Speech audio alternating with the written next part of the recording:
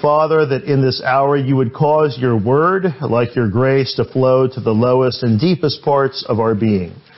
Give us hearts to meditate upon your Spirit's instruction, ears to hear you, and eyes to see you.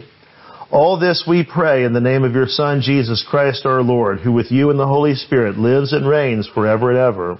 Amen. You may be seated. If you notice, and it doesn't take that long to notice, some places are practically synonymous with what comes in their vicinity. Holtville, California is one of those places. It is known as the carrot capital of the world. They have a carrot festival every year, and so it would be accurate to say that Holtville is carrots. Or probably more well-known, Louisville, Kentucky, which is what used to be my former stomping ground when I was young. Not when I was little. I was never little. I was young. Louisville is the home of the Kentucky Derby. So Louisville is synonymous with horse racing. It is known for the Run for the Roses. And there's something akin to that with followers of Jesus.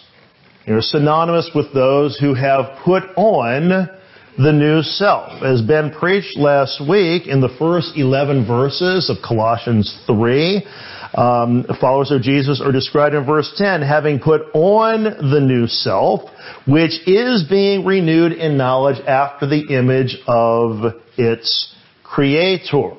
So God is doing a work in His people through the grace of Jesus Christ, is renewing us. We put on the new self. And now here in verses 12 through 17 of our epistle passage in Colossians, we see what this new self is. We get, in essence, a vision for it. And we see that Paul, through the inspiration of the Holy Spirit, is calling us to take on the character of Jesus by the grace of Jesus, implied there in verse 10 earlier, as we follow Him. And this is not something, by the way, that we just happen to slide into. Spiritual growth does not happen by accidents. The Apostle Paul demonstrates that we are to have, in this passage, particular attitudes and particular actions at play. And these things matter. There is an urgency in Paul's writing. So what does matter as we follow Jesus? Well, in the first half of this passage, running through the first half of verse 15, we see that our posture matters. There's a matter of stance in terms of how we are facing. And Paul gets at this through what seems to be a series of unspoken questions. In verse 12, he's answering the question, who are we? If there's still any lingering doubts in his readers' minds and hearts, he says, put on then, and he reminds them, as God's chosen ones, holy and beloved, reminding them of their identity. So that is what brings up our posture, is the idea of that we are already chosen in Christ. We are set apart to live for Christ, and Christ delights in us. All of that follows then flows from this reality of what Jesus has done for us and does in us, that He claims us for Himself. And then he picks up, it seems, the question of what are we becoming? And this is where we get a layered list of character qualities. Put on compassionate hearts, that you show pity and charity towards people in need, that you are kind, that the disposition of your heart towards other people is that of kindness and not harshness.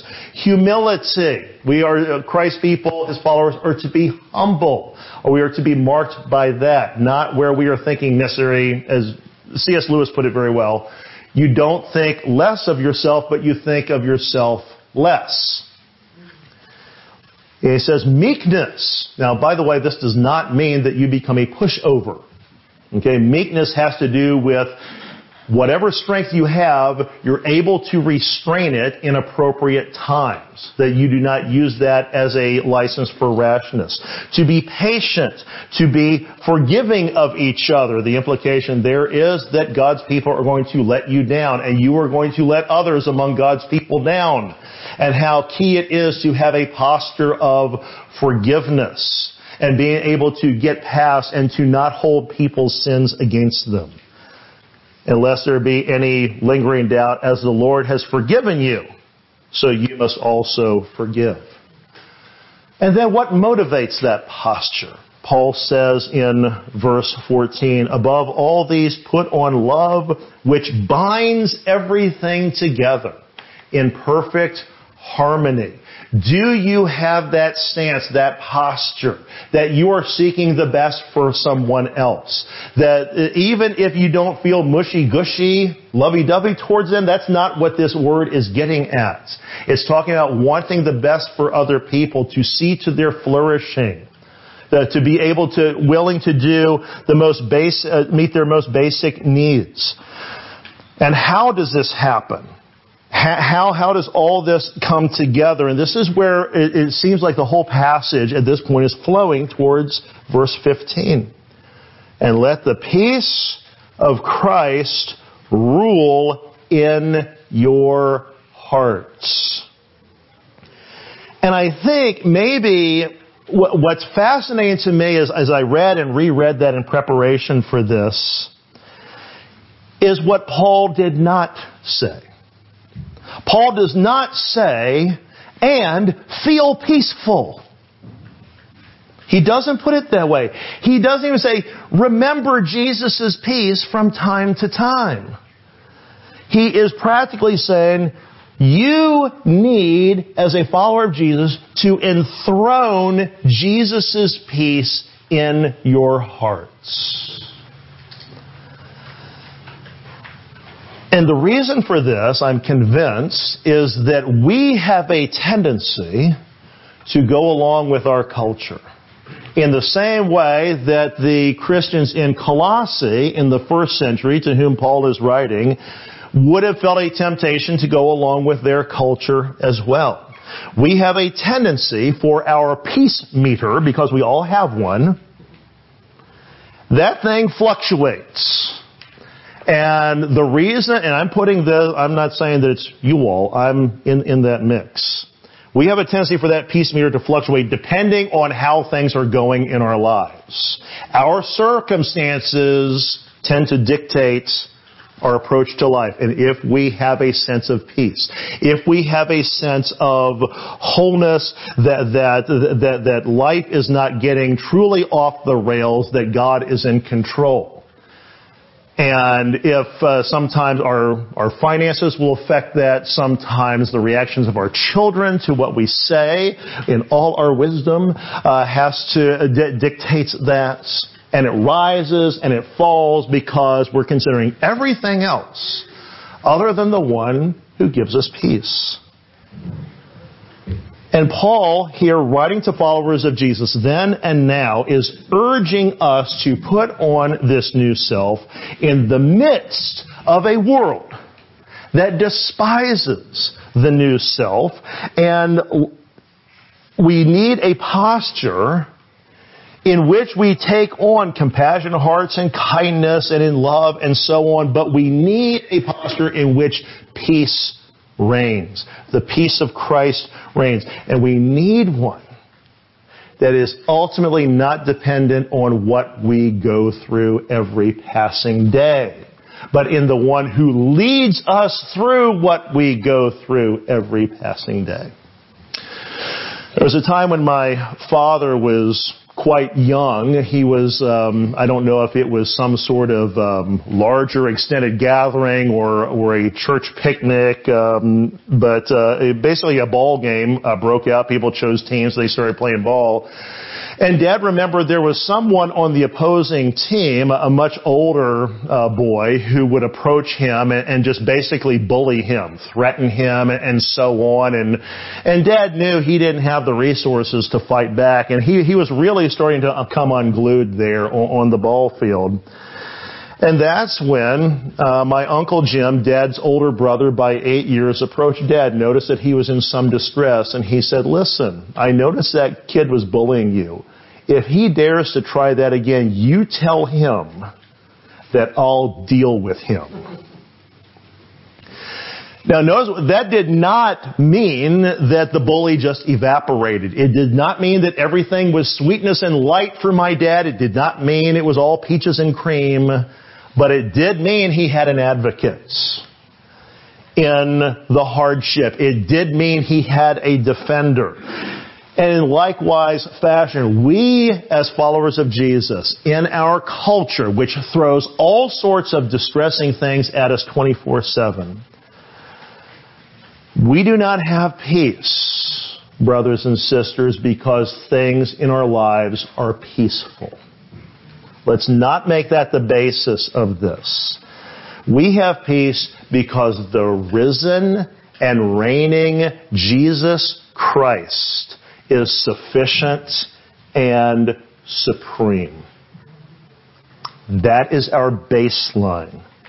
And so thus, if we have that, we can everything else gets connected to this. We can trust that Jesus will work compassion within us, that He will work kindness into our hearts, humility into our disposition, and so on and so forth. But we can trust that every moment that He is with us, even if circumstances are dictating something 180 degrees opposite. So brothers and sisters, today, looking at this, we have an opportunity to be so countercultural.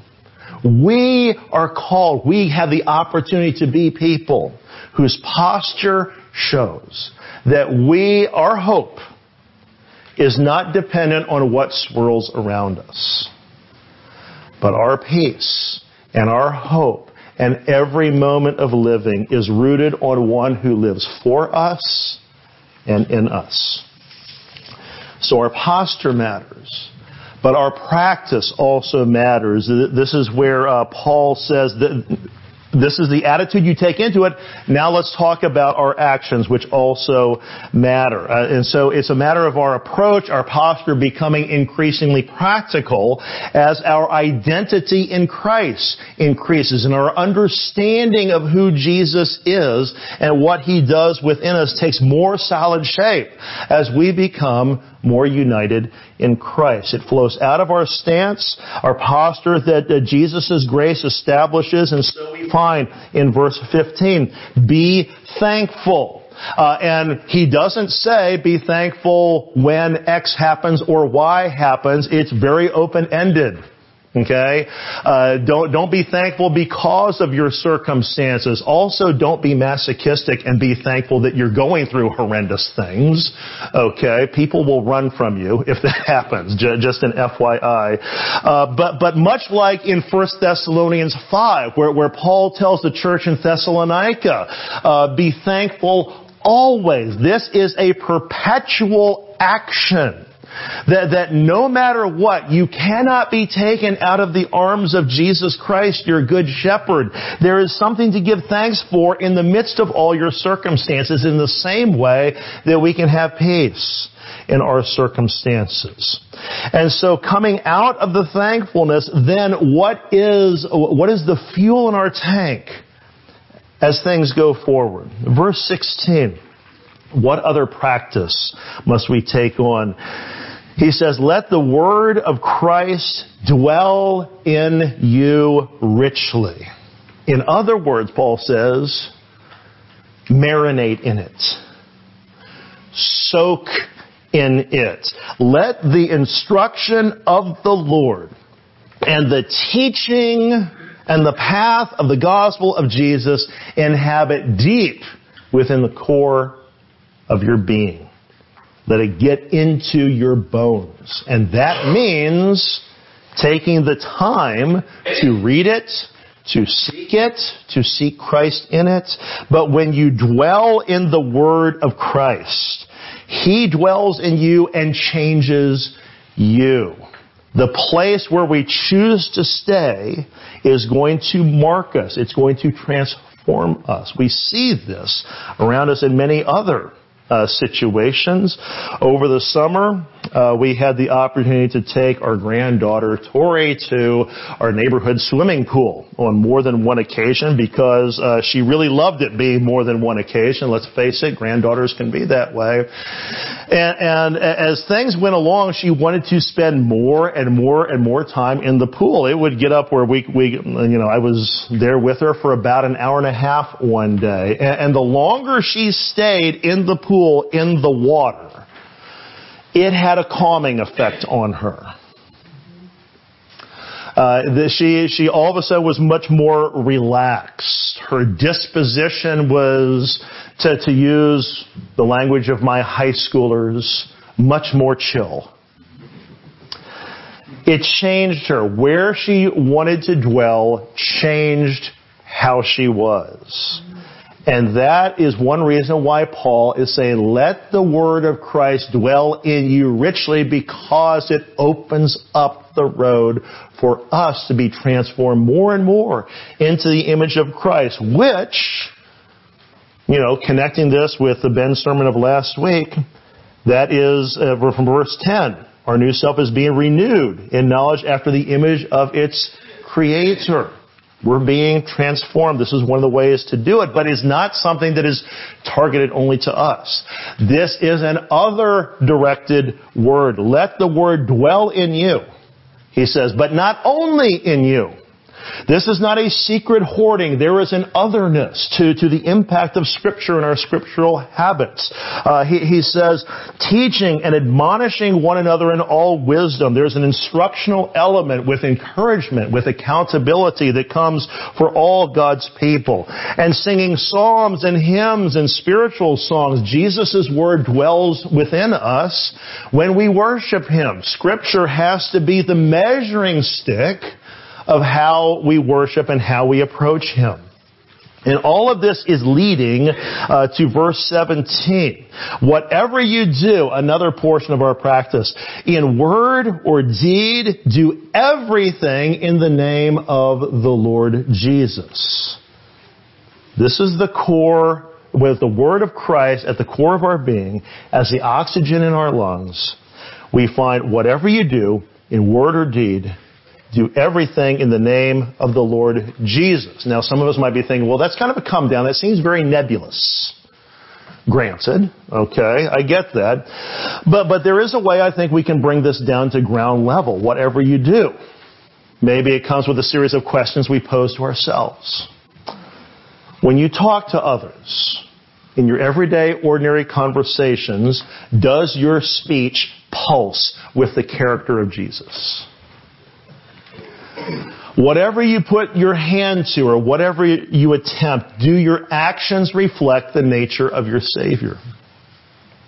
When people spend any amount of time around you or me, do they come away having experienced the flavor of Christ? Do they get a whiff of Jesus through your actions? And they may not be able to place it in crystal clear fashion where they know 100% what just happened. It may be very mysterious, but God can use that mystery that you placed in their life, and that gets connected 2 weeks later to another mysterious event where another Christian has treated them a certain way, and God builds on this and connects the dots, and the Holy Spirit does amazing, amazing stuff. I just actually cannot emphasize that enough.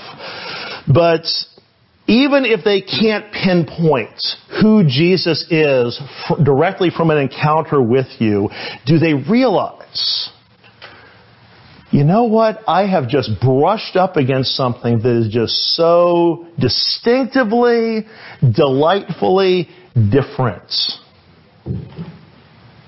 Soren Kierkegaard once talked about putting a stone in someone's shoe, or actions doing that, and that kind of hobbles them. They can't figure it out. It may even annoy them, but they know it's there. Okay, you've gotten them to think about something. That's part of the new self, followers of Jesus. This is part of our practice that matters. That in everything, taking from our posture all the way through the utilization and the dwelling in the Word of Christ, and then whatever we do, in word or deed, to do everything in the name of the Lord Jesus. It was in June of 1987 that the Wimbledon tennis tournament, that edition of it, was starting over in England. And the odds-on favorite for the singles tournament on the men's side was two-time defending champion, 19-year-old German Boris Becker. It seemed like there was no stopping Becker. He had torn through the field the previous 2 years. He was the number one seed in the entire tournament. It seemed to be a lock. Until the second round, when inexplicably he lost in 4 sets to Australia's Peter Doohan, who forever after became known as the Becker Wrecker. And the press conference afterwards was very notable for one specific instance. A reporter asked Becker, what went wrong? Expecting him to analyze his loss. And Becker's blue eyes got really huge and he said, wrong? Nothing has gone wrong. Nobody died. I lost at tennis, right? And that's all he did with the question. And people marveled at the fact that Becker, at least then, was able to keep that perspective that it was just a match. In the long run of things, tennis really, big scope of things, doesn't hold much sway. But it's different when it comes to being a follower of Jesus. As we put on the new self in Christ, our posture matters. Our practice matters. And they matter because the Savior who redeemed us did so at the cost of His own blood. God be praised.